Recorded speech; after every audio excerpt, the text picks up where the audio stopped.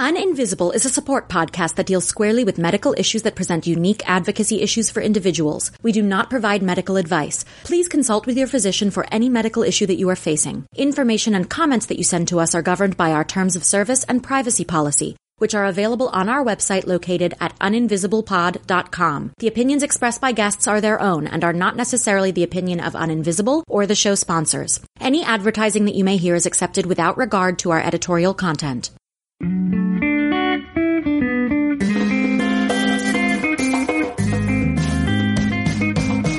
Welcome to Uninvisible. I'm your host, Lauren Friedman, and I'm here with my guests to bring you info, insights, and inspiration for coping with, diagnosing, and treating invisible illness. We're here oversharing, so you don't have to struggle with invisibility anymore.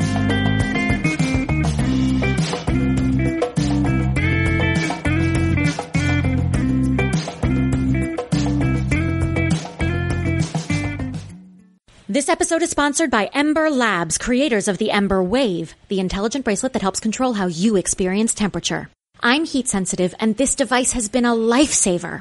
Using patented technology, it cools or warms the temperature-sensitive skin on your wrist, creating a natural response in your body and mind that helps you thermally adjust in minutes. It was selected by Time magazine as one of 2018's best inventions. For those of you with mounting medical costs to consider, the team at Ember offer a payment plan in partnership with Affirm. And because you listen to Uninvisible Pod, they are offering you $30 off. Go to emberlabs.com, that's EMBRlabs.com, enter code INVISIBLE30, that's INVISIBLE30 at checkout, and experience personal thermal wellness on a whole new level with me. A trigger warning. This episode features graphic description of rectovaginal surgery, as well as discussion of suicidal ideation. All right, guys, thank you so much for joining us. I am here today with Tina Aswani Omprakash. Tina is a public health advocate and actually a student right now, working toward her master's in public health, which is very exciting. And she's also the writer behind the blog Own Your Crohn, an award-winning blog about living with Crohn's. So, Tina, thank you so much for joining us. Thank you so much for having me today, Lauren. Oh, it's such a pleasure. Yeah. And actually, I've been following you for a while, and it's such a thrill when I'm following someone and then they reach out to me and we end up having conversations. It's always a joy for me. So it's very exciting to have you on the show, and I'm excited to talk more about your life and your experiences. And with that in mind, let's start from the very beginning. Can you tell us when you first realized that you had something going on health-wise and what steps you've since taken to get your health under control? Sure. So, I can go back to the very, very beginning. When I was a child, I had a lot of joint pain and eye issues. Like, I had pink eyes a lot, and my ankles and my wrists were always hurting. And the doctor or the pediatrician would always tell my parents, oh, it's just growing pains. It's fine. She's just got conjunctivitis. Kids get this all the time, sort of thing. And, we kind of just let it go for a long time. And I think come around 18 or so, when I entered college, I had gotten Lyme disease, mono, all those things. So it was, oh my gosh. And I know there's some studies associating inflammatory bowel disease with Epstein-Barr virus, with Lyme disease. So, that happened. And then I had to take some time off from school. And I remember around the age of 19, 20, when I was studying abroad in England, I started having a lot of gastro reflux type issues. And a lot of constipation. And not caused by the British diet. Yeah. Not at all. I think it was just a function of, my body starting to show me that something was off. And so that's kind of how things got started. And I didn't really have health insurance through college, so I didn't really have it checked out. And when I started to work full time, at that point, I had health insurance, and I was like, look, this Crohn's disease runs in my family. Perhaps I should see a specialist and see if this is something that needs to be evaluated, and if I need to be on medication for it. Because I had done a lot of research on it. I really wasn't symptomatic as far as the traditional symptoms that we see with inflammatory bowel disease, whether it's diarrhea, all sorts of gastro issues, vomiting, abdominal pain, lightheadedness, anemia. I hadn't really experienced all that yet, but I was just sort of being proactive. And also the fact that my father has had Crohn's disease, and it actually took his life at the age of 39. So oh, wow. It was that factor that was at the back of my mind because I was 8 years old when he died. So sort of growing up, there was sort of this expectation that my sister and I would probably end up with this disease, that it is something that sometimes gets passed down. So that was heavily weighing on me. So I did go and get it checked out. And that's when I had a colonoscopy done. And I was, I think, 21 at the time. They didn't tell me that I had mild ulcerative colitis at the time. That's what they were calling it. It took me getting the medical records from the hospital where it was done in order to find out. They didn't medicate me, nothing. I just don't understand how you can literally have a diagnosis based on criteria and they not tell you. They just thought it wasn't severe enough? That's what I asked the doctor when I came back. So I ordered the records a few months later because I was like starting to have issues then. And I was like, let me get this. Let me hold on to this. That's like, I just want to highlight that as a first step in taking control of your health. And that's a really big thing because sometimes it takes a second set of eyes on our labs to actually gain some insight and, sometimes get the proper diagnostic criteria going. And that's exactly what you did. You took control by requesting your results. Yeah, no, absolutely. And I think that's what I was trying to do. I was trying to be proactive about this in case I needed to switch to another institution because I was working in New York and I did go to a community hospital, a local doctor in New Jersey where I grew up. So that was on my mind as well. And I started to have symptoms a few months later. So at that point, I requested the medical records and I'm like, this says I have mild colitis. Why didn't he prescribe anything? Why didn't he mention this upon colonoscopy? Like, why wasn't this brought up to me? So I was a little bit upset about that. And when I asked the doctor about it... Yeah, I would be upset too. Rightfully so. This was 2006, so about 14 years ago. And I asked the doctor, why was this not revealed to me? And he's like, it wasn't anything major that I thought needed to have, medication or much alteration. But he's like, now that you're presenting with symptoms again, perhaps we need to reevaluate. It got really bad. I had a flare-up, and at that point, that was my first flare-up. And that was June of 2006, so 5 months after I had the colonoscopy. And I was admitted to the hospital because I nearly fell outside my workplace because I was anemic and dehydrated and I felt dizzy. And so I was hospitalized back at that community hospital. My family picked me up and took me straight to the hospital. And from there, he did another colonoscopy. He's like, it looks like it's progressing. And I'm like looking at it and I'm like, why didn't you prescribe something? So this was really a very upsetting moment for me. And I was like, I clearly need to change care. And I think that's an important thing to highlight as well. Like taking charge of our own care and being proactive about it is so, so important. Finished out that hospital stay. He prescribed medications. I was allergic to one of them. I had hives all over my arms. I was just like, this is not going to work out with this guy. So at that point, I started my hunt for a new doctor. And I was willing to cross state borders, whatever it took to get proper care, because I knew what this could do in my family. And, I even went to a specialist down in Johns Hopkins that a friend had recommended. And she was like, you definitely have this. There's a question mark if it's Crohn's. And I was like, can you recommend somebody back in New York? And she had given me a couple of names. And that's when my journey in New York sort of began with a physician here who I actually really liked and was my doctor for many years. So I just have to say, sometimes it takes time to get the diagnosis. Sometimes it takes time to find the right doctor who you have a good relationship with and who's actually going to take the time to explain your disease to you and take the time to titrate and change your medications should you have allergic reactions or side effects. So don't give up. Please keep looking for the right fit for yourself. So I think that's a really important thing that I've learned over the course of all these years with Crohn's disease. So that's kind of how my journey started. It was pretty rocky and things were mild. I'd say I was labeled mild ulcerative colitis for the first couple years till 2008 hit. And then things started to really shift and change for me. Do you think that, I mean, it's interesting because you mentioned 2008. It's a year when a lot happened here in the States too, when this recession started. I'm wondering whether that may have been a contributing factor stress-wise on your physical health too. That's a good question. So I think what happened was 2006, 2007, I was working in banking. So I worked at an investment bank. I think the stress levels were pretty high in general.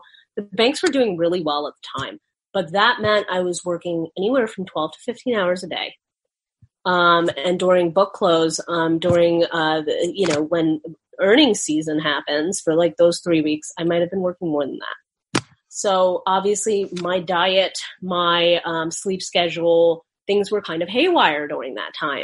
So yes, I do think that definitely contributed. 2008, I think later in 2008, things got bad with the economy. I was already starting to have issues I think it was like New Year's Eve leading up into 2008. I basically did not go back to work at that point because I had gotten so sick. So what had happened was in 2007, late 2007, for my 24th birthday, I'd gone to Cancun. And my boyfriend at the time, he's now my husband, had taken me for my birthday. And I came back with severe viral gastroenteritis. I had my PCP prescribing antibiotics at me and all sorts of medications at me to treat something viral, which again is a problem. And I took it. I listened to the doctor. I took it. And within a couple of months, I developed an infection called C. difficile. This is a really dangerous condition to be developing. So the doctors gave you C. diff? More or less. Yeah. And as a result of that C. diff, my disease also worsened, which can happen. So at that point, I was hospitalized in January of 2008. I had pulled away from my Wall Street career and I was basically in and out like a revolving door within the hospital for the next several years. But in 2008, that part began where things got pretty serious. My disease sort of rapidly evolved from mild to severe. And by rapid, I mean, in January, I was asked to, take all these antibiotics to treat the C. diff. And then I was told I need to be put on prednisone, work my way up to 6-MP. And then I was asked to go on to a biologic. And that was really, really tough. Well, it's enough that in the midst of this, you've had to give up your career because you can't even work. I mean, you're going from, this is such a fascinating turn of events that I think it's a common thread in the stories that we hear on this show, that we overwork ourselves because that's kind of the expectation now. If you have a job that you're overworking yourself, no matter what you're doing. And then our bodies give out on us. In your case, it sounds like there was also some potential misdiagnosis, maybe, medical malpractice in there too, which of course can happen, and we're going to get into why you're in a very special group for that as well, but, it's amazing to me that it takes, this overwork, this expectation culturally that we have, and then the medical system not serving us. And it sounds like you were bounced around enough that things got so severe that, this sounds life and death to me.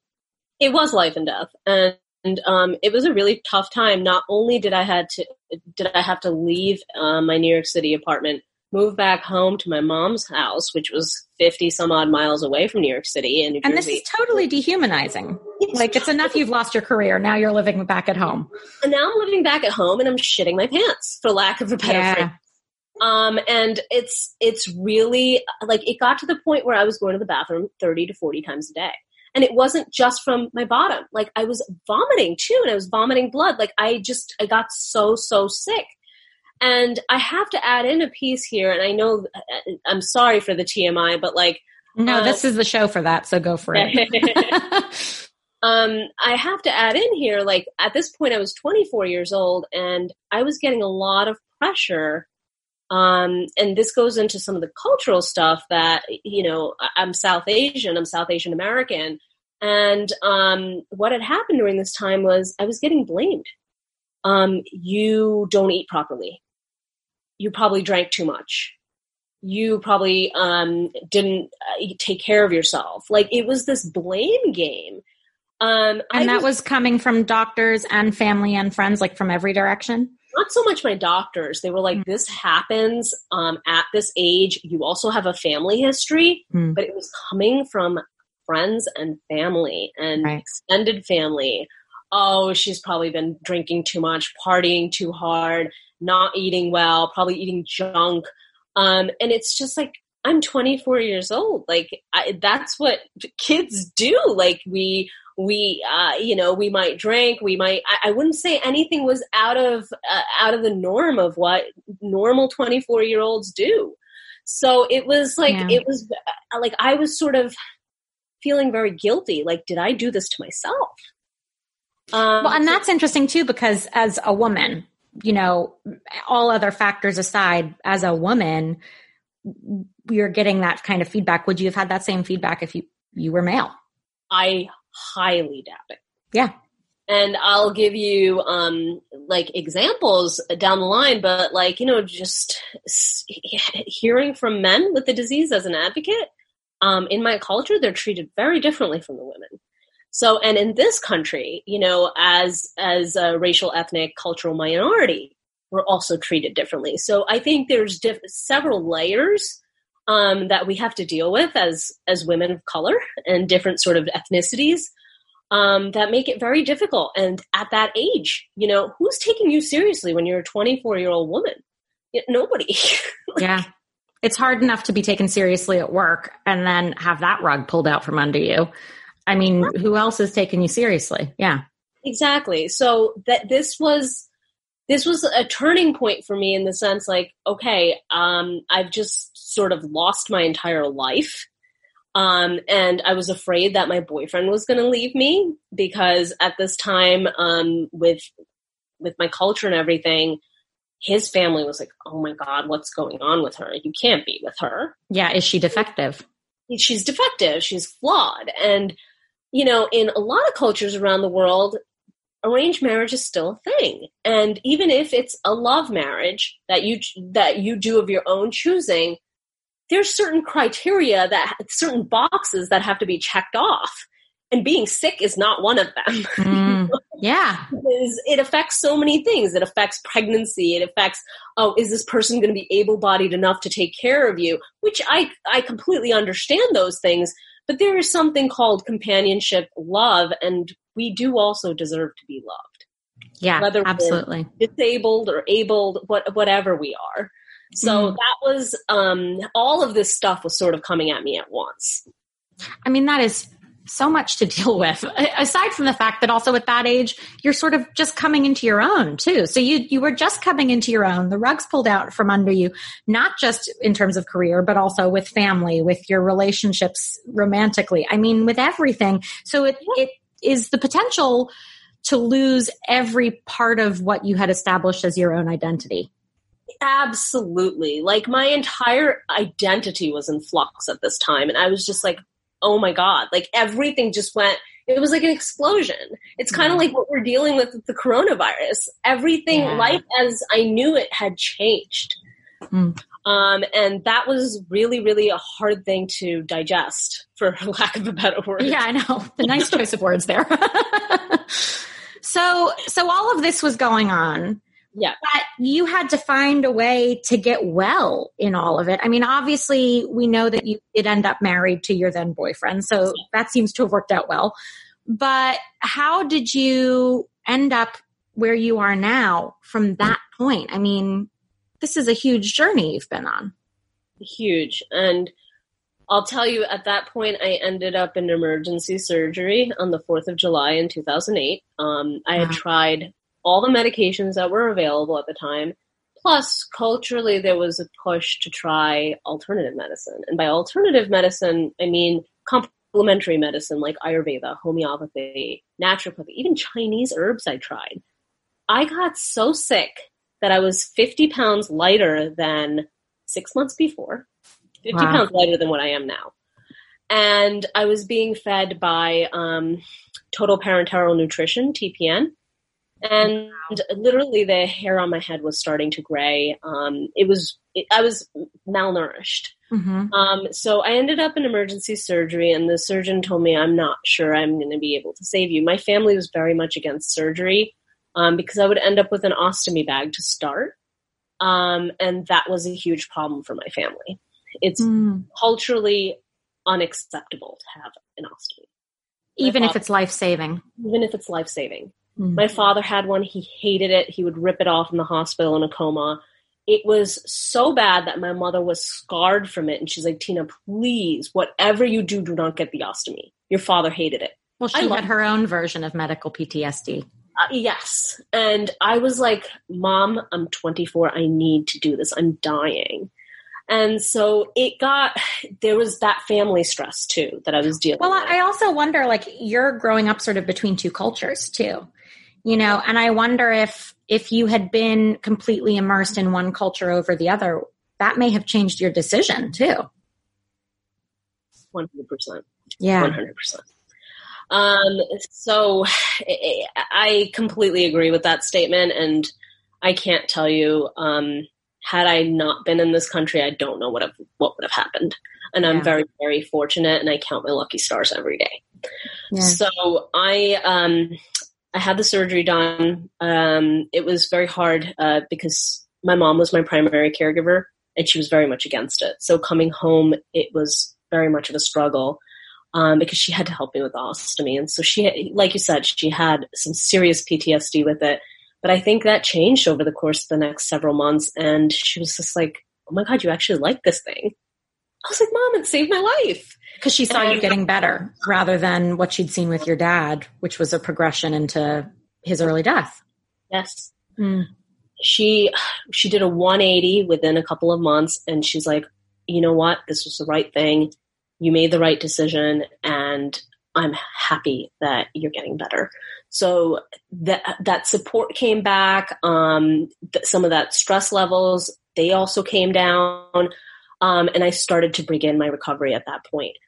The thing was, I was going to have a 3-step J pouch done. It was done as 4 steps. I had a lot of abscesses and complications because I was too sick. So I had a 4-step J pouch surgery done, but even before takedown meaning even before my ileostomy, my stoma was put back in reversed, and my J pouch was connected to the rectal cuff, and I started to go again. I already developed pouchitis 3 weeks before that. And so I started talking to the surgeon about that. I was like, can I just keep the ostomy? I'm fine with it. And at this point, my family was like, Tina, no one's going to marry you with an ostomy. And I just kept hearing that. Meanwhile, you're still with your boyfriend through all this. Yes. And his family's like, leave her. Yeah. She's damaged goods. Leave her. And he's like, no, I want to marry her. I've practically been married to her for the last couple of years. There's just no marriage certificate. Like, how do I just walk out on somebody I love? So it was a very trying time. I went ahead with the J pouch surgery, with the connection, and it didn't go well at all. I developed chronic refractory pouchitis from the very beginning. Wow. And I went back to my Wall Street career. Oh my goodness. So there's an extra added layer of stress there that you added on in the midst of all this madness. Okay. So come like May 2009, 3 months after my last surgery, I went back, and I went back for a good year. And I couldn't do it anymore. I tried going part-time. I tried taking a position that was lighter. I went back doing 50 hours rather than 75 or whatever. All of it's too much. Yeah. And when I asked for part-time, they're like, you're already 50 hours, but that's Wall Street part-time, isn't it? So that was definitely a difficult transition. I did what I could. But it just did not work out for me. At that time, Anand, my then boyfriend, proposed in November of 2009, and we got married in July of 2010. And I ended up going out on disability again because I was actually flaring throughout the entire marriage ceremony, wow. Wedding day. It was really, really, really between the wedding planning, going back to work, all the stress of people being like, how is she getting married? People like that don't get married. And people telling him, you know what, not just his own family, people telling him like, you deserve so much better. Like, and I'm listening to this where he's telling me and I'm like, oh my God, do you not know what this is doing to me? Yeah.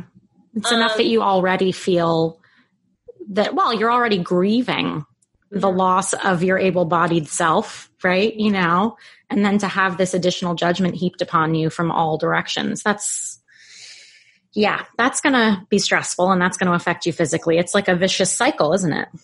Yeah, it is. And it makes you feel, honestly, it really takes a toll on your self-worth. It makes you feel worthless and unproductive. So anyway, we did end up getting married. It was very hard because I was put on antibiotics chronically. And during our wedding ceremonies, I was flaring and needed all sorts of enemas and suppositories, steroid ones to keep my pouch at bay to get through those few days. And my journey got very, very complicated after we got married. Things started to really, really slip in the sense that I developed a fistula into all of this. Are you familiar with a fistula? I am, but for those who are tuning in who aren't, can you please give them a little info? Yeah. So what happens is ulcerative colitis is mainly a disease of the colon, inflammation of the colon. But when you have Crohn's, it can go anywhere from the mouth to the anus. And remember, I was diagnosed with ulcerative colitis, but there was always this question mark as to whether or not I had Crohn's disease. Crohn's disease is a more penetrating disease, and you can have all sorts of extraintestinal symptoms, including eye issues, joint issues, skin issues. But another feature of it can be a fistula. So what had happened to me was I developed an abnormal tract. Basically, the inflammation got so severe in my J pouch that the mucosal lining broke through. And there was a tract that formed into my lady parts. The rectovaginal fistula. So wow. And this as a newlywed. Galore. Wow. Yeah. And it was a very difficult thing for me. And I had been put on prednisone again at that time. I put on, I believe I put on about 40 pounds. So it's like a really big seesaw, going from 85 pounds up to 160 all of a sudden. Yeah. Like it was, and that kind of rapid weight gain and loss isn't healthy anyway, but this is all as a result of drugs that are attempting to make you healthier. Yeah. Drugs attempting to make you healthier, disease taking a toll on you. It was all over the place. So I developed my first fistula in 2011, and we had been married a year. We were going to Cleveland Clinic at this point to get second opinions galore to figure out how to deal with this. And when I say having a fistula is beyond dehumanizing, it really is. And it makes you not feel like you're a woman anymore. Because especially in the way that you developed it, in that it affected your sex life as someone who was recently married. Like, I mean, this is the one area of pleasure in your body is suddenly transformed. It's gone. Yeah. And it was hard enough anyway with all the surgeries that I had. It was complex with the J pouch. All these things can affect both a man and woman's sex life in general. So having a fistula only complicated that. And not only that, there's mucus, there's stool, there's pus coming through, and it's just that's not the way things are supposed to be. I was 28 years old, and it was probably the most harrowing thing that could have happened to me at that age. So I had multiple surgeries to try to correct it. Eventually, they just ended up putting a ceton, leaving it open because the surgeries couldn't do justice to it, couldn't close it. They tried something else. They tried to disconnect my J pouch to allow time for the fistula to heal. So what they did is they gave me a temporary ostomy again to rest the bowel. That was closer to my rectal cuff. And it's also, I mean, this is like, even having an ostomy, while it can be life-saving, these are very invasive surgeries, that you're going under time and time again, cutting into your abdomen to have the ileostomy come through, like all of this kind of stuff. It also takes time to heal. Like, this is a pretty quick turnaround, and I imagine challenged your body to heal very quickly.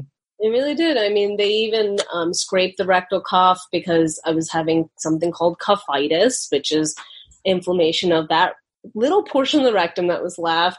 Like, the number of surgeries, I can't, like, I've had over 20. At some point, you just kind of lose count because you're constantly going under.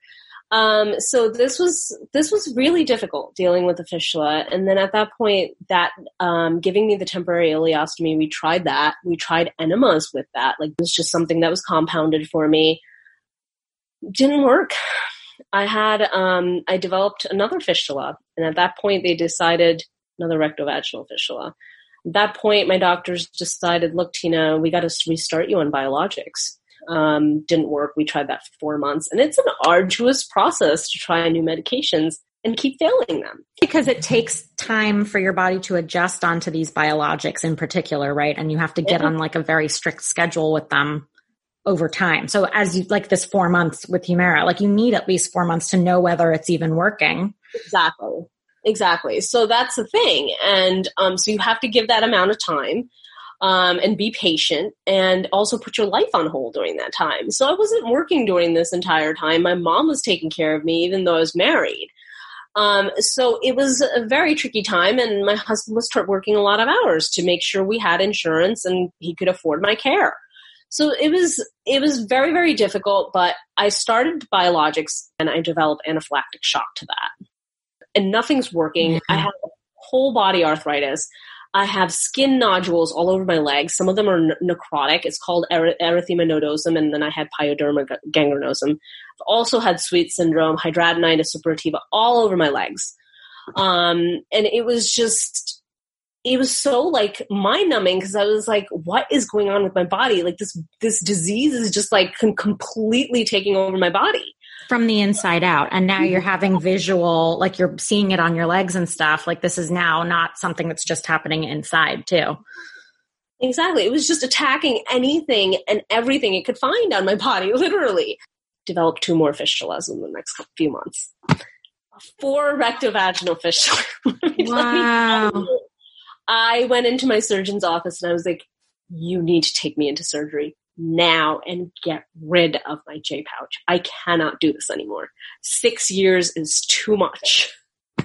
Yeah. So now we're at December 2014, and he took me in the next day for emergency surgery to remove my J pouch. And I thought, now things are over. I can really begin my healing journey. Nope. Nope. Wow. Not quite that simple. The surgery was botched. Mind you, this was someone who had saved my life in 2008. So was it botched? Like, was that something that it was sort of, it can happen, or was it something that was like a malpractice issue? I'm pretty sure it was a malpractice issue. This is a very complex surgery. I think it's very, very hard. I went to Cleveland Clinic to get a second opinion because I was left with a chronic rectal wound 3 months later. And I was like, why is this thing not closing? And I'm bleeding constantly. So I go to Cleveland Clinic, and the surgeon and the GI there that I was seeing both said there were bits and pieces of J pouch and rectum left behind. Oh my God.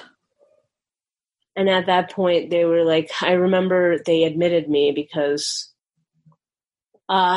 they were like, your MRI results are showing that it's far more complex than that. The pieces of J-pouch rectum that look like they've been left behind have created an abscess, and it was giant where the J-pouch once was. And it's basically like a honeycomb, and we're not going to be able to break through all of that. We're going to have to go in, re-excise everything. And we're probably going to have to take a flap from your leg to close that wound. And I was like, what? I thought I was done. And also at this point, if you're dealing with malpractice, were you like, I need to sue this doctor? Exactly. Which is an additional stress. But he had saved my life. Yeah. So I was just like, I can't do that. He's done so much for me over the years. And he's such a good man. I toyed with the idea for a long time, but I decided not to pursue it. Mm. And I went ahead with focusing on correcting this and healing. Mm. So at that point in time, I was not really okay with what the Cleveland Clinic was suggesting. And I was like, I need to do my own research. There wasn't really much research on this because it was kind of an out of the box sort of problem. A bit extraordinary. Yeah. Yeah, exactly. And what they had told me was that this abscess had a fistula coming out from it, and it was heading for my spine. Oh my God. So you would have been you'd been quadriplegic at that point, probably. Yeah, they were like, it could paralyze you. We're not sure what this can do. So they're like, you need to act. And I was like, okay. They gave me a PICC line again to not only feed me, but also to deliver antibiotics because I was considered septic. I had sepsis. So this is another life and death times 2. Exactly. It's happened a few times, unfortunately, but at that point, I got an appointment at the Mayo Clinic to see their head. And we flew out there. I was on antibiotics for a couple months until I could get over there. And I knew I needed to act fast. So I go over there. They're looking through everything. Let me just say, the fellow who sat down with me the first time was like, you look great. And I'm like, God, at the Mayo Clinic of all places. I'm coming to you because there's something mysterious going on. Wow. I looked at him like, really? He's got the stack of papers in front of him with my medical records from God knows how many years. He's like, I know you're really sick, but I just have to say this. And I was like, it's just so short-sighted, isn't it? It really is. But then after hearing my case, he brings the doctor in who sat down with me for 3 hours. And then he's like, I'm going to need a minute. I think we need to bring colorectal surgery in. I'm like, okay. And 20 minutes later, he comes back with the colorectal surgeon. The doctor was fantastic. Between the GI and the surgeon, I mean, world class, really. He spent a while with me reviewing everything. And he's like, I'm going to take you in for surgery tomorrow morning. And I was like, what? And I knew things would be kind of all over the place. Cleveland and Mayo have an interesting way of doing things that I think is extremely well managed. It's almost like an assembly line. And I don't mean that in a bad way at all. I actually think it's very, very effective and productive how they do this. So when you call up to make an appointment, they will set up whatever they think you might need and ask you to stay for an extra day or two in case they need to add things on. So, and they sort of structure your appointments. There's these coordinators that structure your appointments, see GI at this time, get labs at this time, go here. They give you a map. They give you a whole schedule that gets mailed to you and emailed to you. It's a really very well coordinated, well-oiled machine, so to speak. So, I was just like, wait, I was going to go home in a couple of days. I can't go in for surgery. And they're like, well, you're going to need to change your flight. So they took me in for surgery the next morning. And actually my mom and husband were there with me because they were very worried about what was going on with me. So this was July of 2015. Mind you, the botched surgery happened in December 2014. So 7 months in between. And they were like, we can't wait. We need to deal with this abscess right now. So the surgeon takes me in, and it was an outpatient procedure.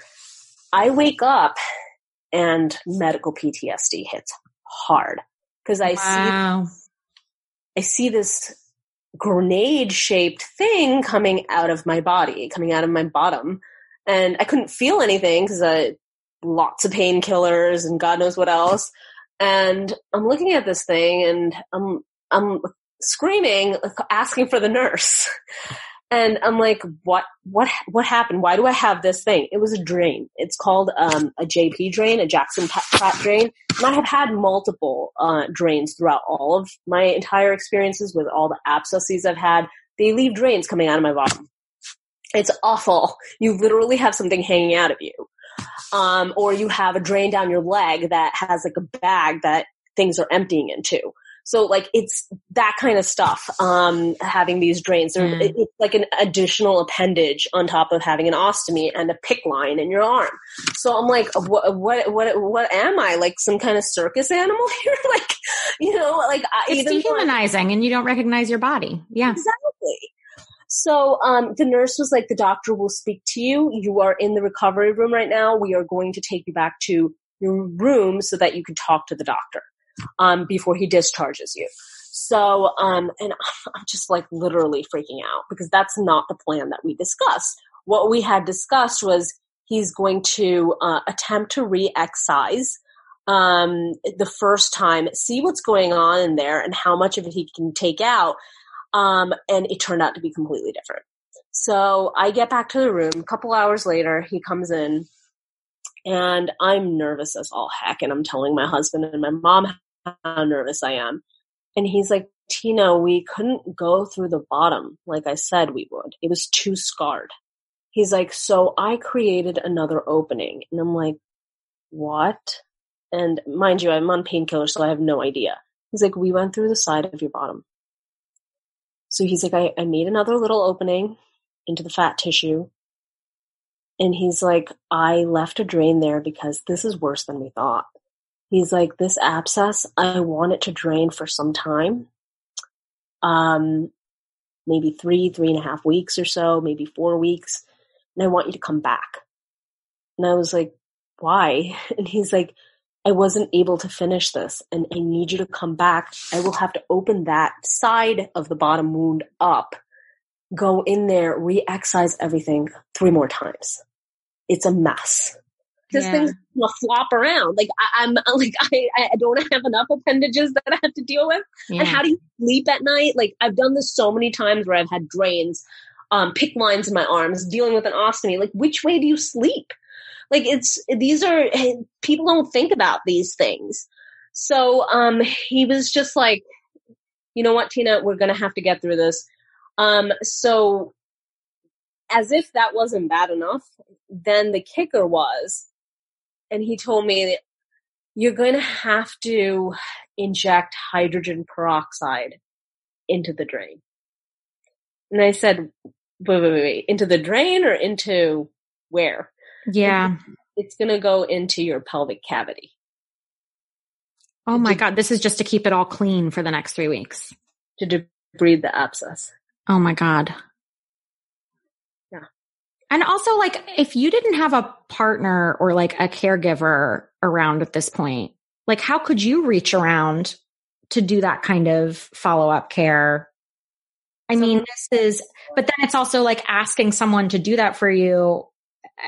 Hi, can you please inject this hydrogen peroxide in the side of my butt, basically, which is like, that's not an easy thing to ask of anyone.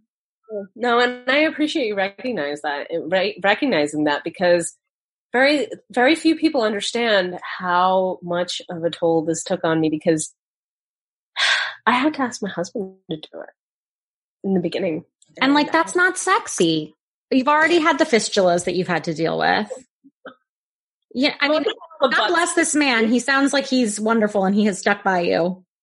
Yeah. It's also, this is what he signed up for, but also like, this is not the kind of thing that anyone wants to have to ask anyone in their lives. This is not a pleasant experience.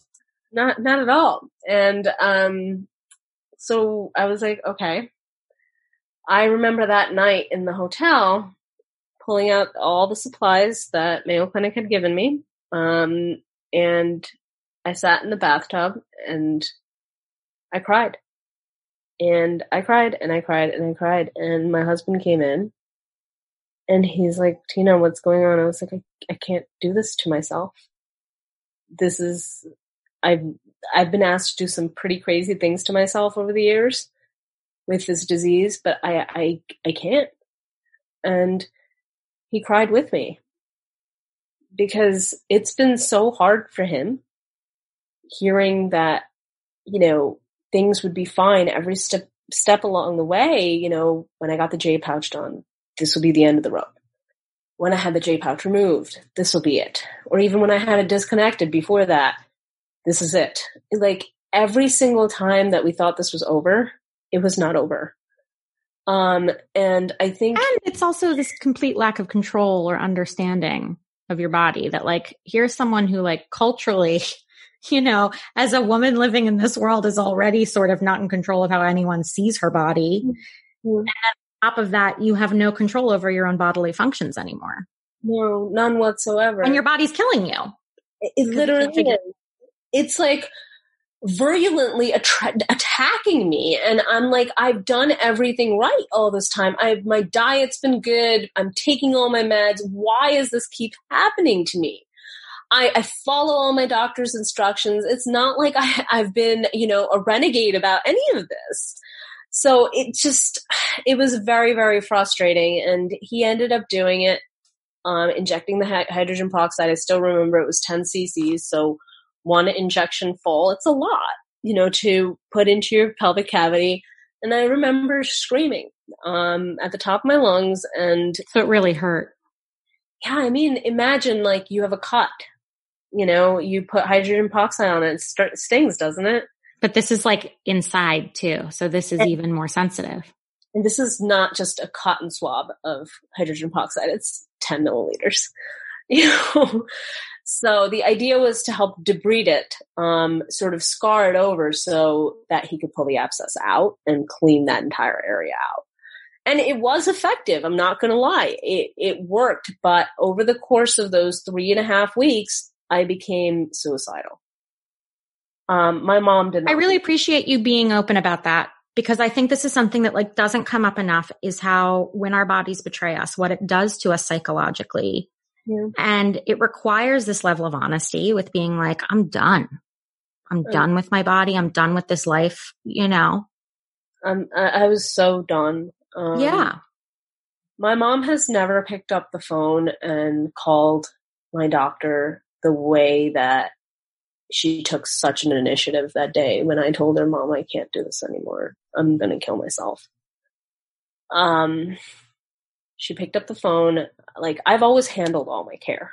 I've sort of, even being on narcotics or whatever in a hospital bed, I've sort of handled all my care. My mom and husband have been great caregivers, but I've managed my care through and through, my insurance through and through, everything through and through. Understanding my disease, all of that. I've sort of handled it head on. But at this point in time, she picked up the phone and she said, you gotta get her in for surgery, like right now. And, they pushed up my surgery a little bit by a few days because I was already at the point where, I was supposed to go back like the following week or something. They pushed up my surgery and they took me in, right away. And that hydrogen. So during that whole time, you stayed in Minnesota too. Like you stayed. Flew back. You went home. Drain. And I was back out lopsided because there was a drain in the side of my bottom. Oh my God. So we flew back to Minnesota again, and this was now August of 2015. And they told me, okay, we're going to go back in 3 more times to clean all of this out. And I said, okay. and we're going to attach a wound vac, use a vacuum instead of taking a flap from your leg to try to close this. It's a longer process, but what I was concerned about the flap that Cleveland had offered me was, is my Crohn's going to attack that flap too? Create fistulas there too. So my experience was like, no, we got to try to close this some other way. So what Mayo had offered me made a lot of sense. So when I went back, they did re-excise and they did put a wound vac in. But before they put a wound vac back in, they dipped me in a saltwater pool. And this was after they had opened up that small hole that they had created, and it was the size of a small football. This sounds so painful. It was traumatic. It was extremely painful. I've never been on this many painkillers in my life. I was on 6 different narcotics. Yeah. I'm joking. Like, I was having full-fledged nightmares at night because of how many painkillers I was on. Like, I was hallucinating. Like, it was really bad. But what they hadn't told me in advance, because I don't think they realized this, is how long I would need to stay in the hospital. Okay, guys, let's talk life on the road with chronic illness. Marin, a type 1 diabetic, developed My Sugar Case after being approached about her ugly nylon swag bag.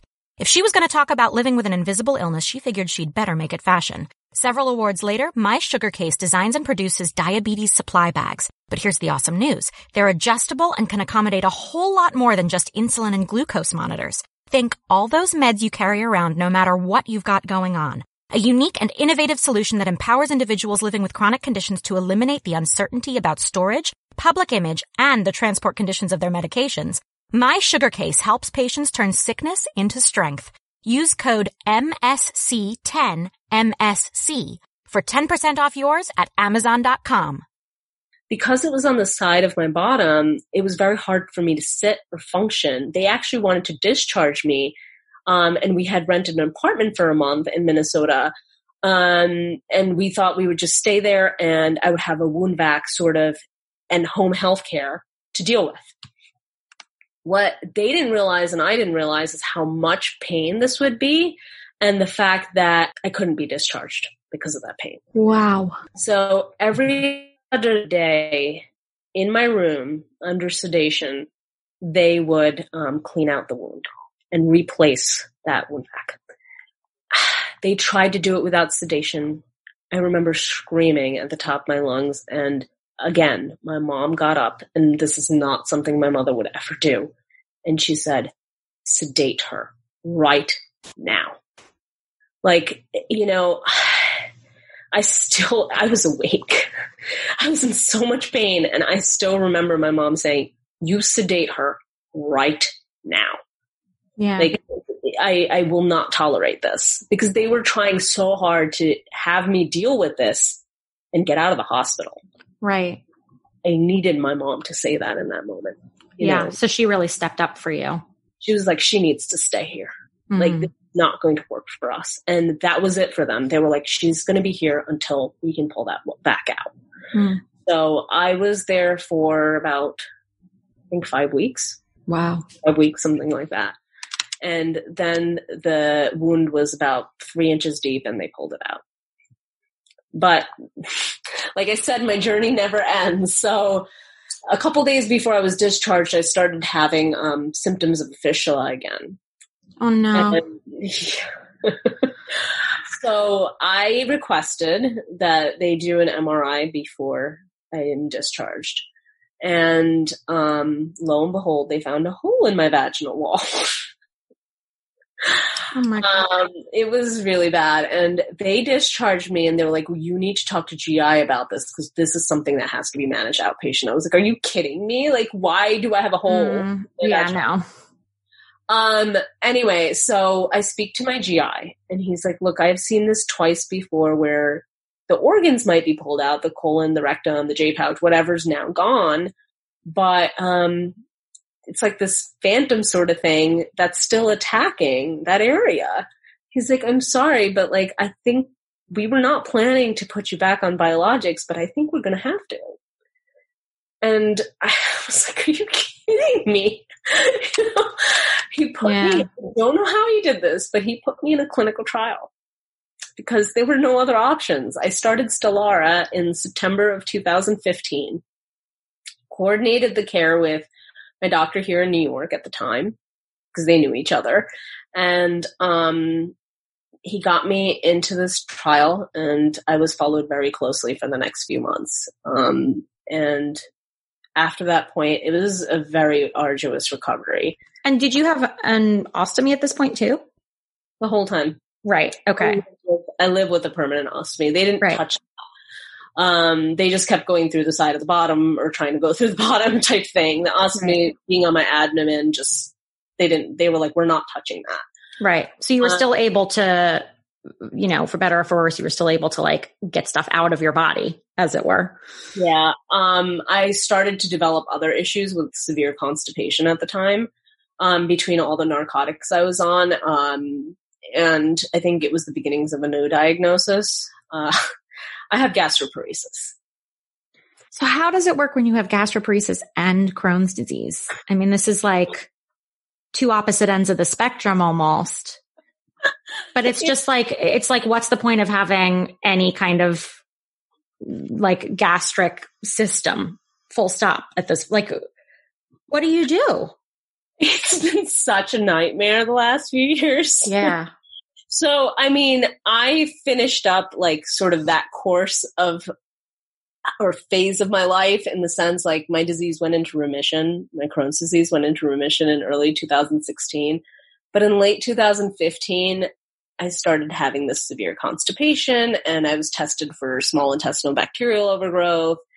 I was told I had IBS-C now, and went from D to C now, and at that point they were like, oh, we're just going to change up your diet and stuff. And I was like, okay. And also like to be even diagnosed with IBS in the midst of this, it's like, that's such in my opinion, and from what I've heard from people I've spoken to on the show, like IBS is this catch-all thing. Like there's something wrong with your stomach and or bowels and we can't quite figure it out, but it's not severe enough to be Crohn's or ulcerative colitis, and it's not gastroparesis. It's just this weird in-betweeny thing. The gray area. So they're like IBS because also that, but also you're not pooping, but you can only poop through your ostomy. Like how, I don't even understand. I could not wrap my head around it, but my bowels just kept slowing down over the years. I spent like a good chunk of 2016 and 17 eating salads, and I could never do that. So I was like, okay, this is working for now. Soups and salads. It's working. My plumbing's sort of working. And then, I started having to take some Miralax here and there. I started complaining to my GI doctor. My GI had left, so I had a new GI doctor. I started complaining to her, this is not getting better. And she's like, let's add some Miralax in. I want you to see a motility specialist. This was just last year, so this has been really going on for a while now, since late 2015. So just last year, she finally said, we need to get you in to see a motility specialist. So it took 4 years. The thing that's like striking me about your story so far is like the way in which, whether it's as a woman of color, whether it's as a woman, whether, whatever layer we're at in terms of the way that you're being perceived by the systems around you, like you are being systematically brushed aside. Absolutely. Not treated as an emergency. Absolutely. And then becoming an emergency because you've been previously ignored. Exactly. 100%. Yeah. So, that doctor definitely brushed me aside, for a few years, and it was so frustrating. I'm like, Miralax isn't cutting it anymore. We need to do something else. And then I did this whole round with motility specialists in New York, and I went through 3 of them. And I even went back to Mayo last June because my GI there, my IBD specialist there, was like, come back. I'm like, I'm supposed to be pooping 6 to 8 times a day with my ostomy.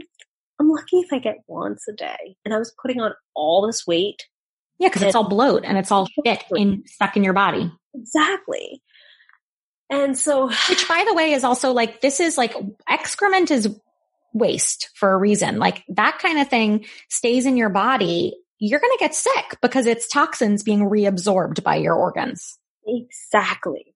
So, and I think it became an emergency. I really do. And when I went back in June, finally, my doctor at Mayo Clinic he really had to push for me. And, I love him because he's such an amazing man. But the motility specialist there did not take me seriously at Mayo Clinic. He's just like, you probably have gastroparesis. And I'm like, he's like, you don't need to have this test that, your IBD specialist. Do the fucking test. I don't care who you are. And I was like, he's like, it's a really awful test. And I was like, I don't care. I've had really awful things done to me. Please just do it. So I went back and I called the IBD specialist, and I was like, can you please push him to do this test on me tomorrow? Because I am staying anyway, and because I need a definitive diagnosis. I came all the way here. And he's like, yes. In the meantime, that evening, I started to throw up.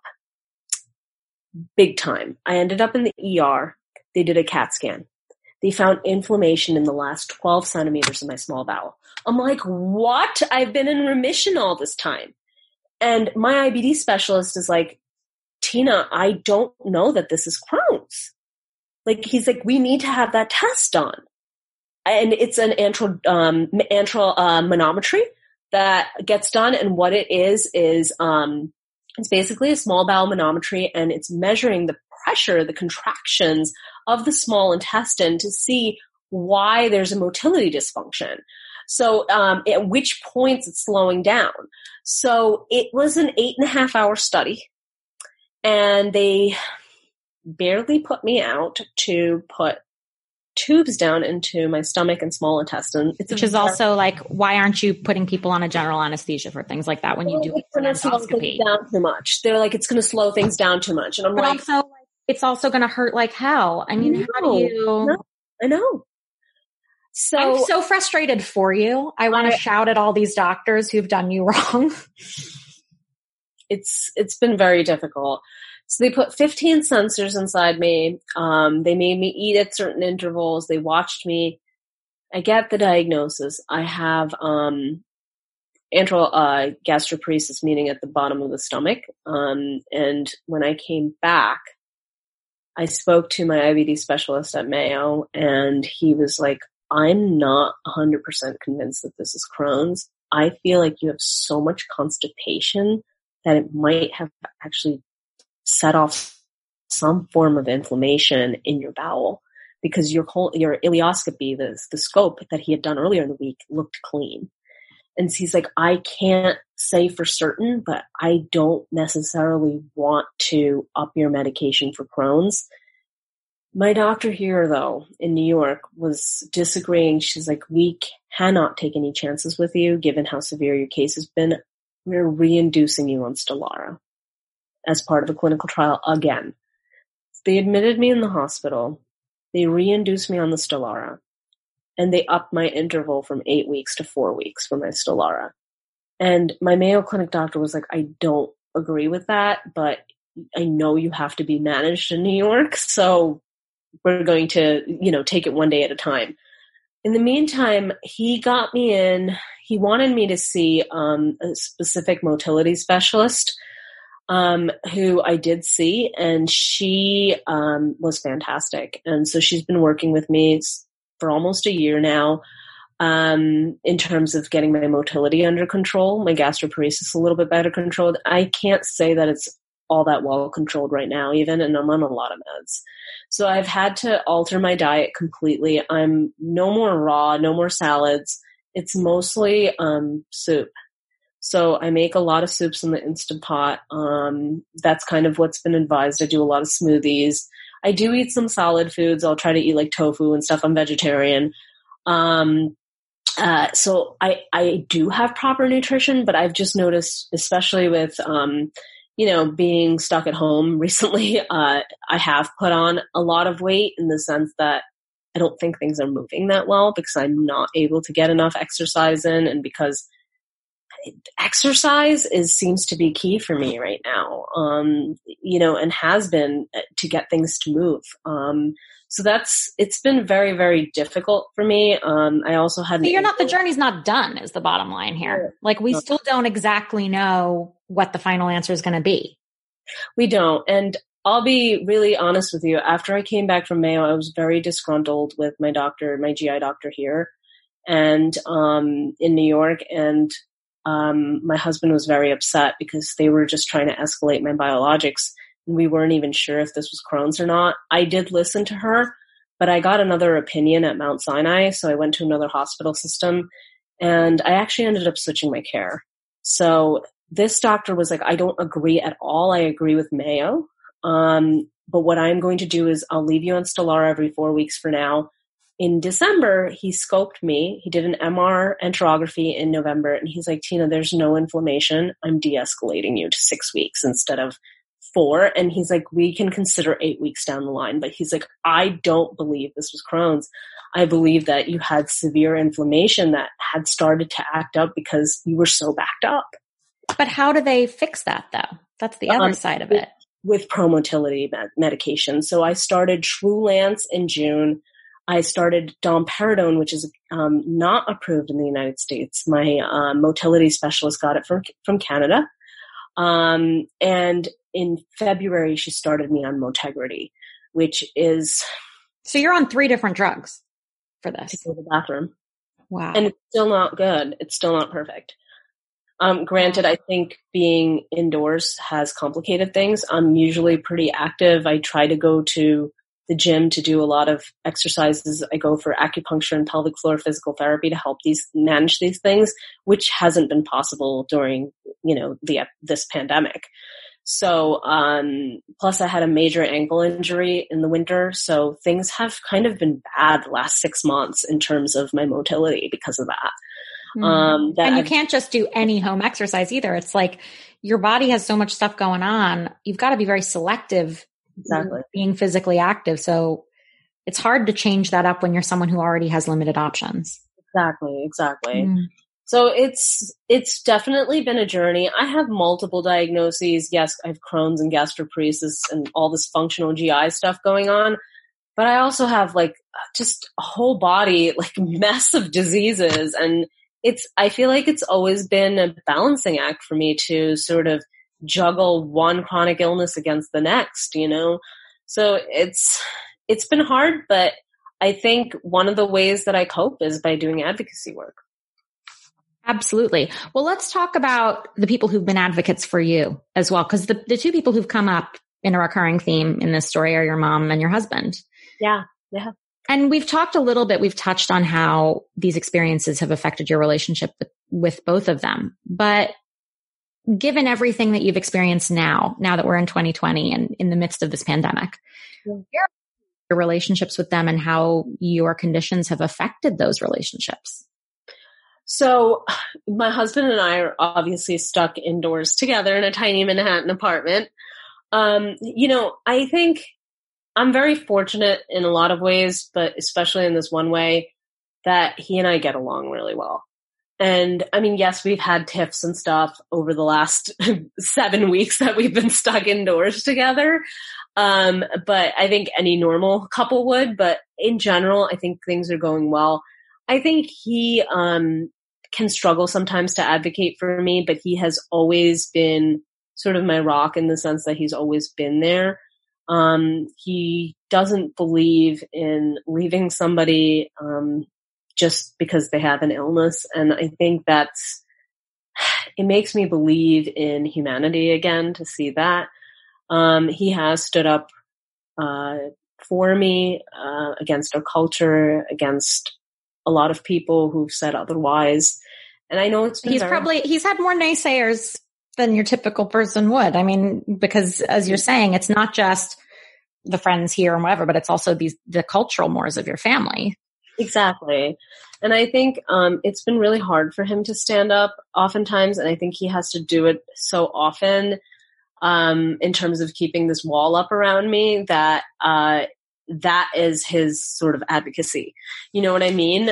Is being that piece of the puzzle and keeping people out and away from causing arguments between us and causing unnecessary fights and, when we otherwise get along. I'd say that's been the biggest problem in our relationship is people saying he shouldn't be with me. And we've argued over it many times. And, but at the end of the day, he knows what the right thing is. And he knows that should something like this, God forbid, had ever happened to him, he wouldn't want anybody doing this to him. So, and he's always said that to me. Yeah, which absolutely. I appreciate, because this has not been an easy journey by any means. No, not at all. What about your relationship with your mom? So my mom has always been a rock for me. I think it's been very, very difficult for us to not see each other during this time, because she does live 55 miles away. So that's been very difficult. I think we've been trying to keep up via FaceTime as much as we can. But she's also a caregiver to my grandparents. So she's got a lot on her plate as it is. Are they living with her too? Wow. And my stepdad's also, part of the picture. So she's got her plate full, so to speak. So over the last couple of years, I've tried to become more independent to give her that space, because I've been able to. As my disease went into remission, or in and out of remission, whatever you want to call it, I've sort of picked up that slack and really taken care of myself through the gastroparesis diagnosis and through everything else I've been through these last few years. So she's definitely still very much a part of my life, but I think it's more that, especially now during the pandemic, we sort of have to keep that distance, unfortunately. Absolutely. But it doesn't change the fact that she's obviously concerned about you and is clearly keeping in touch with you too. Of course. I get emails constantly about, do this to prevent the coronavirus. I'm like, Mom, it doesn't work that way. Yeah. It's one thing, like when you're a chronic illness patient, at least we have a little bit more know-how in terms of protecting ourselves at home, or being stuck at home, or, disinfecting areas that we live in. Exactly. Yeah. So it's very cute. You can tell that she cares in that kind of regard. And I do get a lot of messages in that sort of sense. But yeah, it's that dynamic has definitely changed, and I've taken more charge of my care the last few. Yeah, you've really become, you've been your own advocate throughout this process, but you've had to step up a little more in the last few months, it sounds like. And what's a typical day looking like for you? Because we still don't have clear diagnoses in every direction. And I know you're right now studying for a master's in public health. Balancing your work and your life and living around your symptoms and your diet and lifestyle management, what does that look like for you day to day right now? That's a great question. I think my routine has definitely changed. I'm really lucky that I don't, that I'm not revolving around the hospital system, in the sense that I'm not constantly in and out anymore, but I do have a lot of appointments. And that's been my reality ever since I came back from Mayo Clinic, is in order to maintain my health, I have a lot of specialists managing a variety of different illnesses and issues that I face on a regular basis. And that's been unusually tough during this time, because we have to use telehealth, which I think is amazing on some levels, but not so great on others. So my life has changed in the sense that I would definitely, I would have probably one doctor's appointment a day. I usually have 5 to 7 a week. Because when I say doctor's appointments, I also mean acupuncture and pelvic floor physical therapy. Those seem to be staples in my life right now. Maintenance activities. Yeah, because they help on so many levels with multiple issues. So, because I have pelvic floor dysfunction from all the surgeries I've had and all this constipation. Fair enough. So there's that, and acupuncture seems to help with the motility, but it also helps with allergies and migraines and sinus issues and all of that. So I think those were really staples in my life before this pandemic started. But then I might have a bone density scan, or I might have to follow up with my rheumatologist, or guess what? Now I have a herniated disc. I need to go see my neurologist and have an MRI. So it's constant management of something. Well, and that's what I'm curious about too, because right now, you're not going to any of these doctor's appointments. You're doing telehealth appointments. Do you think you could end up, I don't want to catastrophize here, but could you end up in another situation where you're not treated like an emergency and you become an emergency again? 100%. So you're really having to be hyper vigilant right now that if anything feels a little funky, you're going to have to go in and you're going to have to push for it too. 100%. So I'll give you an example. I actually did go for a pelvic floor physical therapy and for neck physical therapy today, this morning. And it was the first time in over a month. And the reason why was because I was afraid I would end up in the ER. And I was like, I'd rather go into an office that has nobody in it, where the employee's been furloughed and it's just coming in to see me, to do physical therapy on me. And so that's what I did. And this is why maintenance is so important, and like knowing what you need. This is your version of self-care. Exactly. Yeah. And I had to push for it because I was starting to have pretty severe pelvic pain in the last couple of days. And on top of that, my neck was feeling out of whack. And she said it today. She's like, Tina, I'm glad you came in. Your neck's feeling really leathery. I'm doing all the home exercises that she's given me. I'm on top of all of that. But there's only so much you can manage from home that doesn't need manual intervention. So I really do feel like during this time, there's going to be a lot of illness that props up that becomes emergencies potentially later on down the line because people aren't getting the care that they need early on. Well, because we're only doing acute care right now, and we're already not good at doing prevention, are we? Yeah. Clearly. Yeah. Clearly. But I mean, that's a lesson you've had to learn by being sick as well. I mean, this is one of those, like, psychologically how we get our heads around this, right? Is that like, you've had to buck the system in the sense that you've had to be like, no, I need this prevention. I need to prevent now. Like you've been through that to understand it. But your average person over here who might be coming down with the first symptoms of Crohn's might not know that yet. Nope. And that's the thing. Like, I know how I have to take care of my body now because, and I'm very proactive. I'm very much on top of it. But even then, there's always a pipe that's bursting somewhere. That's how I refer to it, because you can fix a leak, but then the leak's going to pop up somewhere else. That's how it is with chronic illness. Absolutely. So, trying to do the best I can because I'd rather go into an empty physical therapy office than end up in the ER this weekend, this week. It's all about sort of taking care of ourselves and managing in between all of this. So, I did the best that I could. I wore gloves. I had a mask on. I changed out of all my clothes. I took a cab. I took an Uber because I did not want to take a New York City cab, nor did I want to go into the subway. So I took the Uber back and forth, and this is what I needed to do for my own self-care. Yeah, absolutely. Advocating for yourself. I need this right now. This is what I'm going to do. Yeah.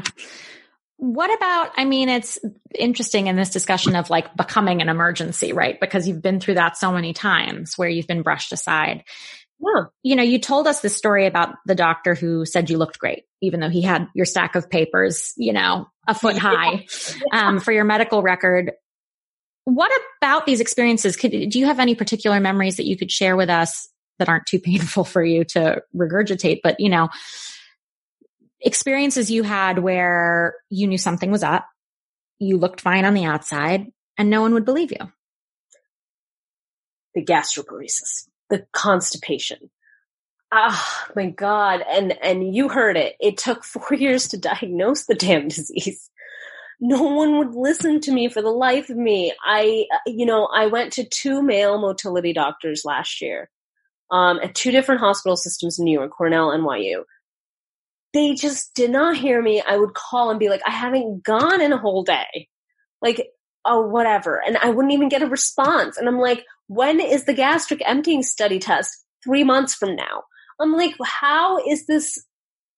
Like, listen to me, hear me. This is so inappropriate. You need to get me in sooner. What's going on with me? Oh, just keep taking Miralax. Oh, you know what? Add milk with magnesia. It's not cutting it. And then I would get like, and these are not long-term solutions. No, they're not. And then they would act annoyed with me that I'm calling too much. And I'm like, look, I am not that patient. If you would give me proper solutions, and I should not have to keep calling you in order to get the care that I need. This should be smoother than that. I know how this healthcare system works. And I know that when it works well, you can get things done sooner rather than later. It doesn't have to take 3 months to get a procedure done. or studied on. I know that by now. And so it was very, very frustrating to me that nobody was believing me because I had an ostomy, like you said earlier. So you have Crohn's and a gastroparesis. Aren't those two opposite things? Nobody would believe me that I was constipated with an ostomy and no colon. And then finally they were like, you probably have a stricture. So they're looking for a stricture this whole time with doing scopes. Yeah, so they didn't even do a test. They just conjectured? Yeah, you probably have a stricture. I'm like, okay, so do something about it then. Find it. Oh, you probably have scar tissue that's blocking stool from passing. Find it. So find it and remove it. Like, why is this like an ongoing discussion? Yeah. Me as far as surgery goes. That's the problem. But like, okay, I have gastroparesis. Fine. But like, how did it get this bad? Well, let's dig into that a little bit. We talked about these layers in your experience, and we've touched on the fact that you're a racial, ethnic, and cultural minority woman living with a stigmatized condition within your culture and within ours, right? Oh. But what is it like having that experience, but then also seeing that experience reflected so poorly by our medical system where you're experiencing medical bias on every single level because of it? Every single level. That's, if I talk about this, I think I would have to say, first of all, I don't think they realized how educated I was on my condition. I think there's always the shock that I see in doctors when I speak to them in an educated manner about my Crohn's. And they're like, wait, you almost like, you know that language? Like, you know that terminology, that like I've been sick for 20 years. So like, if I don't know it by now, I literally read studies. That's what I do. When you have such a complicated case of Crohn's, you want to be abreast of the latest cutting edge information. And so I have started to get that respect from some of my doctors now. I've switched a lot of my care over to women doctors, to be completely honest with you, since 2016. My Mayo Clinic doctor and my GI at Mount Sinai, both males, but they absolutely respect that I am proactive and very well informed about my conditions. So I have had to sort of engineer the physicians that I see to be ones who respect my level of knowledge, treat me like a peer, treat me like they can speak to me and tell me like it is, how it is. And that's what I need right now. One of the things I've learned is the female doctors hear you. At least for me, the ones that I've mostly switched to have heard me. My female GI she was hearing me, but when it came to the gastroparesis, she was not. So, I have to say, and I can't emphasize this enough, is you have to find someone who can really, really listen to your symptoms and not just listen to them, but do something about them. Do you think your whole experience would have been different if you'd been a white man? Absolutely. Yeah. It's like a foregone conclusion at this point.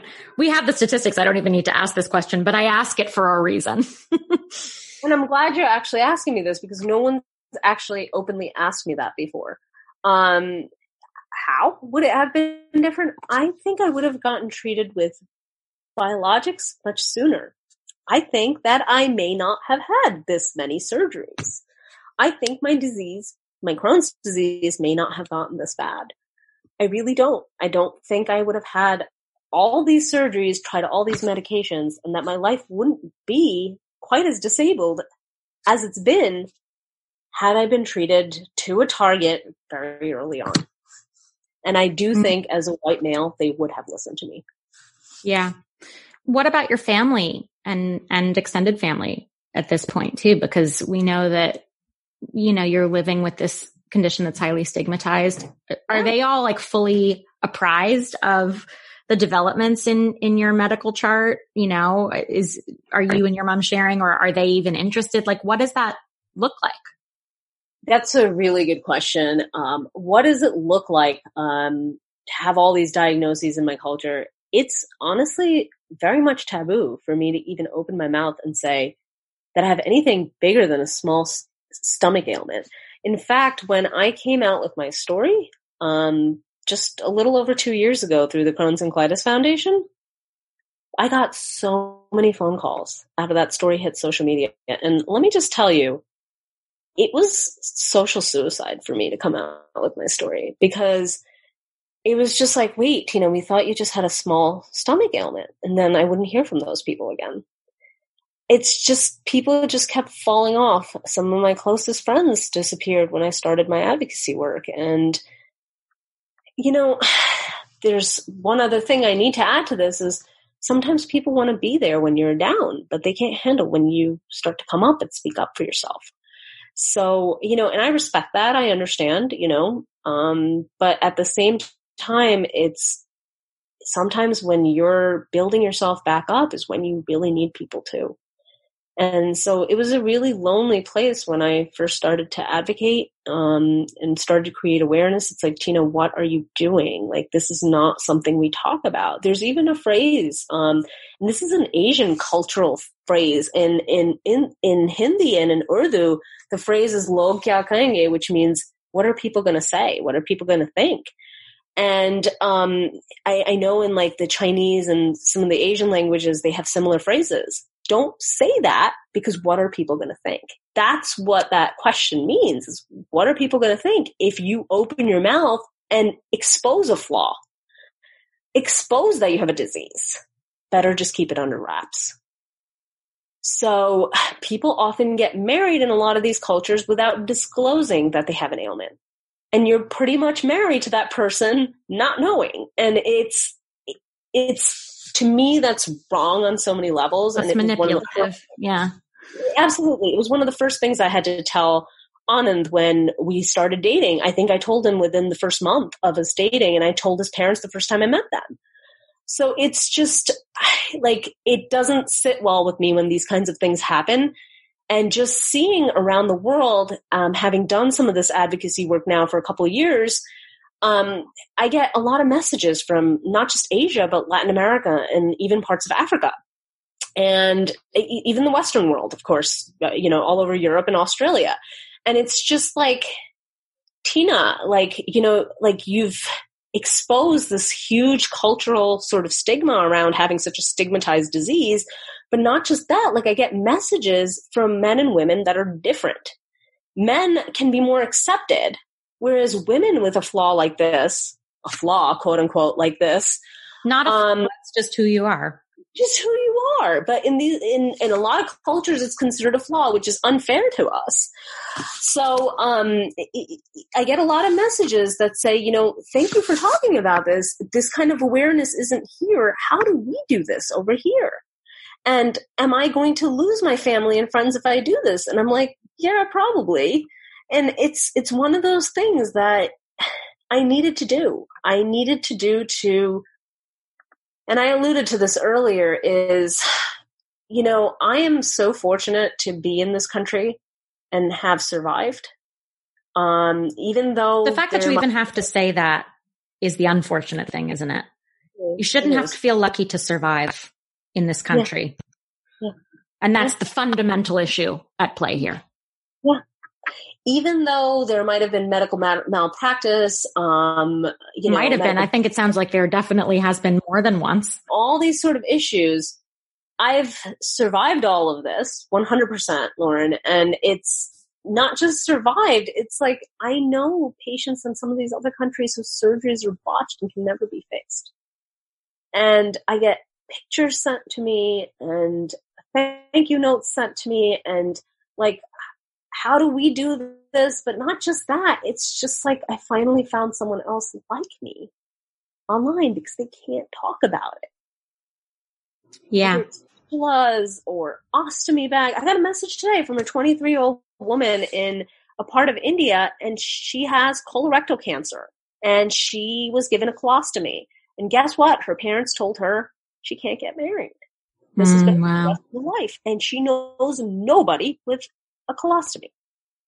And she's like, thank you for doing this. And can we be friends? Because I don't know anybody. And for you, I guess it's also like those people who maybe can't handle it. Well, you have a whole new community of people who can handle it because they're going through similar things. So I made a whole bunch of new friends, whether they're advocates, whether they're patients, people who get it. As a result of my journey. And, I'm happy with that. I'm happy that I can make that sort of difference. But Yeah, no, it's really heartbreaking to hear some of these stories from abroad too, because it heightens sort of what I've been through too. And I'm sure a lot of the PTSD associated with your experiences too. I mean, just to swing back around also to the mental health aspect of this, because you touched on earlier how you experienced suicidal ideation, you know, in the midst of all of this confusion about diagnosis and surgeries. How about managing that mental health aspect and the stigmatization culturally with that too? 100%. I'm so glad you brought up the mental health aspect. Very early on when, in 2008, when my disease started to get very severe, my mom actually put me in therapy, and it was the best thing ever. And she started to put me in support groups.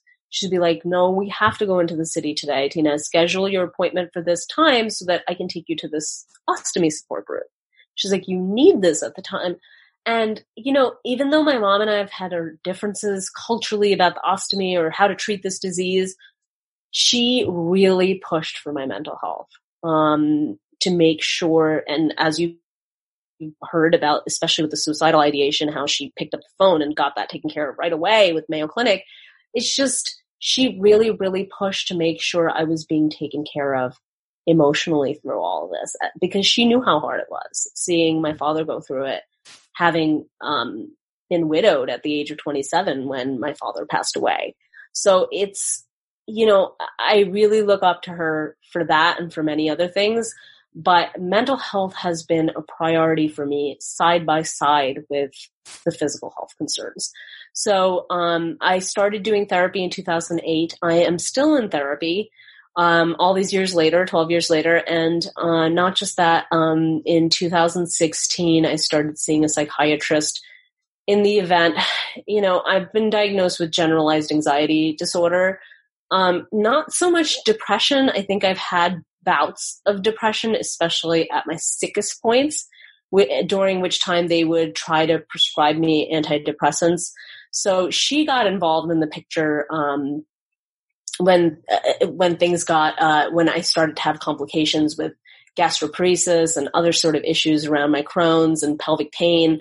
So that's when my psychiatrist got involved. But before that, my GI was trying to prescribe antidepressants. And I think it's very important to understand that while a gastroenterologist and other specialists can really handle the physical health aspects, it's really important to get a psychiatrist involved to really properly evaluate you. I had them evaluate me in the hospital, but it's not the same thing to have regular follow-up. Absolutely. That's really key. And I'm glad that you bring that up too. And it's wonderful that you're able to speak to the experiences you've had, even though you're not totally on the other side. Yeah. What you've gained in perspective and where you are emotionally are a 180 compared to 2008. 100%. And I will say, this also, I think being out with my story, because this is a closet that I've had to come out of, literally, and figuratively, but being out with my story has actually helped me cope better.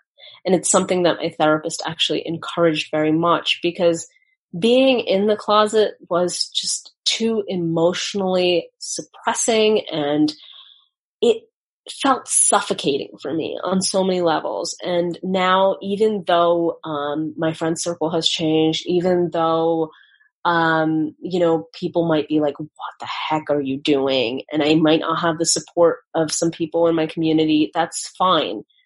What I know is, in my heart of hearts, I'm doing the right thing and what I need to do to keep myself happy and to help the world.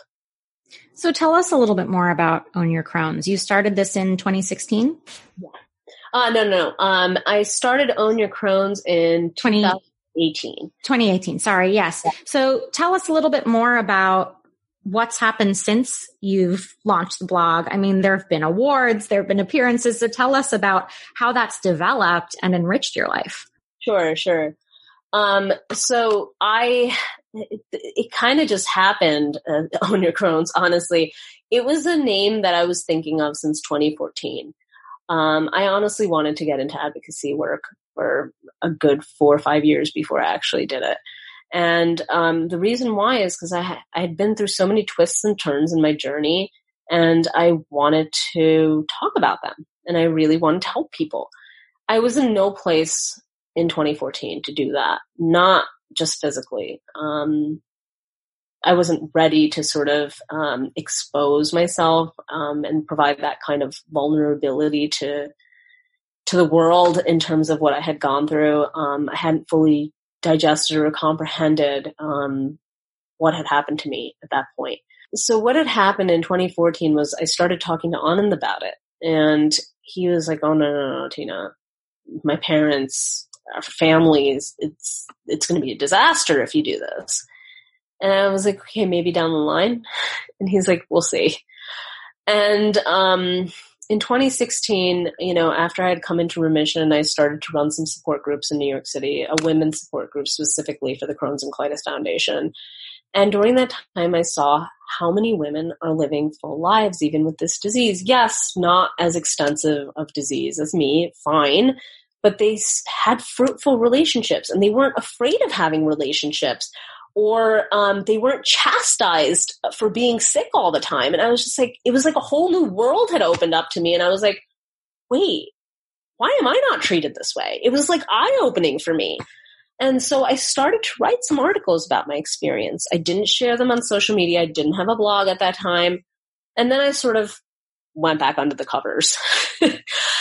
But in 2017, late 2017, the Crohn's and Colitis Foundation asked me to be their adult honored hero for their New York City walk, their Take Steps walk in 2018. So they asked for my story and to interview me, and they were saying they were going to release this on social media. And I was like, oh, all right. It was released, and honestly got such a huge response that I even had like reporters and stuff reach out. And then that's how I started to speak and write. And I remember one of the publications said, well, if you want to share this article, you can share it on your blog. I was like, I don't have a blog. And they're like, okay, well, you can create one. That's kind of how Own Your Crohn's happened. I was like, okay, I guess it's time to create a blog now. So when you also realized that your story was inspiring so many other people. Yeah. And I think I was like, okay, now the time is right. So that's when I started to get some freelance gigs to write and to speak. And it's only sort of grown over the last couple of years, whether it's by attending patient conferences, by continuing to do some volunteer work for the Crohn's and Colitis Foundation, or speaking for the American Gastroenterological Association. I work with different nonprofits, the United Ostomy Association, National Alliance for Caregiving. There's a lot of different nonprofits I work with. I work with biotech, and to do certain freelance arrangements, most of which include talking about my disease to explain to the company and to the staff really what this is like to live with, so that they can understand what we go through. Do a lot of that kind of work. And also do a lot of social media advocacy just on my own to create that awareness, sometimes for companies, but also sometimes just on my own sort of blog to put my story out. I also highlight different people on my blog, sometimes from different countries, to sort of normalize the talk around ostomies or fistulas or Crohn's disease in general, or also ulcerative colitis or J pouches in general, and what life is like in other countries to live with this, so that people can feel like, you know what, we're not freaks, we're normal people. We deserve to be loved and respected too. So I want to continue to do that on my blog, is highlight different stories, highlight different aspects of my own story to really help normalize rhetoric around this disease. Yeah, I think that's so beautifully said. So we're going to sort of slide into the tail end of the interview now, and I like to wrap up with a couple of top 3 lists, as you may know. And I'm wondering, given all this experience you have and are continuing to go through, what your top 3 tips might be for someone who's in this, perhaps IBD, but chronic illness world, living with invisible chronic illness. What would you recommend to someone who's entering that life and new to it? I think, first of all, and this is going back to a conversation around mental health, get a mental health provider on board, get good recommendations, shop around if you need to, because the relationship has to be right with any kind of provider. So number one, get a mental health provider on board. Number two, make sure the right doctor is taking care of you. Sometimes that can change over a few years and then you need to switch doctors again. And that's okay. That's okay. We all evolve. Our cases evolve. Sometimes we need a second pair of eyes on our intestines or on whatever diseased body part we might have to make a call. So second opinions are very important, but also it's okay to switch doctors if you need to do so at this time. And I would say number three, and this is really, really important to me, is a lot of times with their diseases, we can be, agitated and take it out on our caregivers. Always show love and respect to your caregivers. It's really, really hard on them. And to you. Everyone deserves it, right? It's really hard on us. And I think this is a journey for all of us, whoever caregivers are, whoever the patient is. And remember, they're in it with you. So show them that love and respect and demand that love and respect of them as well. Really beautifully said. So the last top three list, this is kind of a fun one. And you've been to hell and back multiple times. And we've gone through the bad stuff. I want to get into the good stuff as we wrap this up. So what are top three things in your life that give you unbridled joy? So these are things that despite lifestyle adjustments, you're unwilling to compromise on.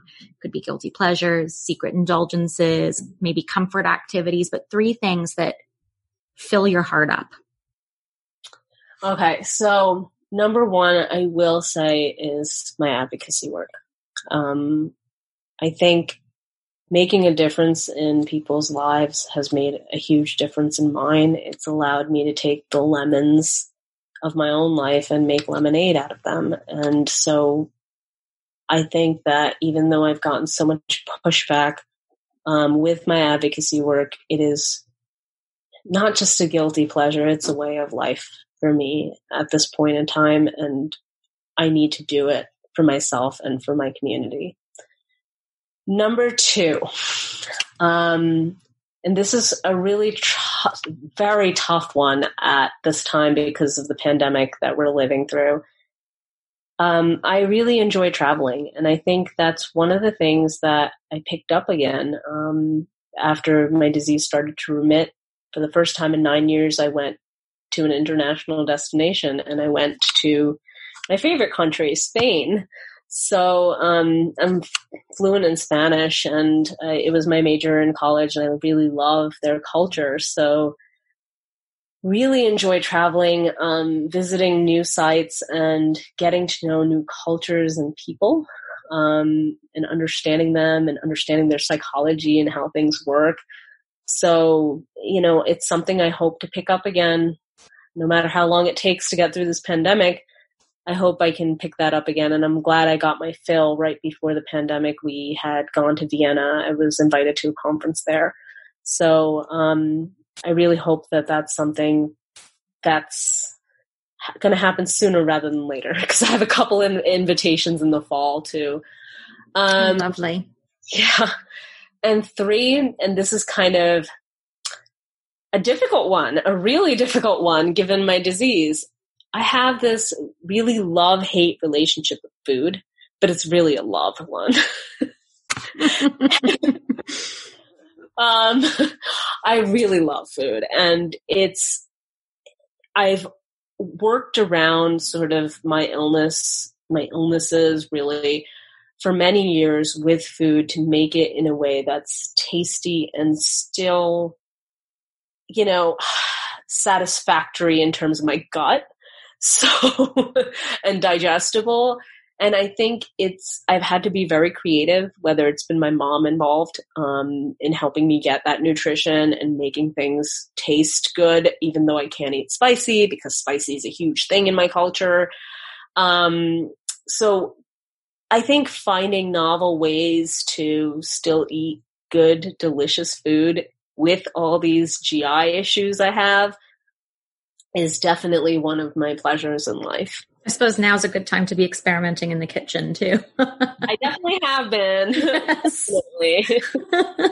Well, Tina, can you tell everyone where they can find you and your blog online? Yeah, sure.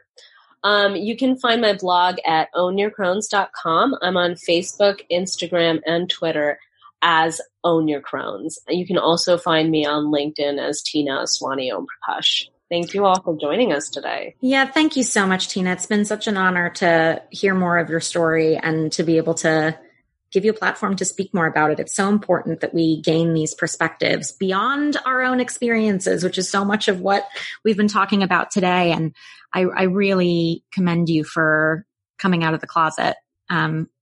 It's just a gift to have your story in the world. So thank you for sharing it.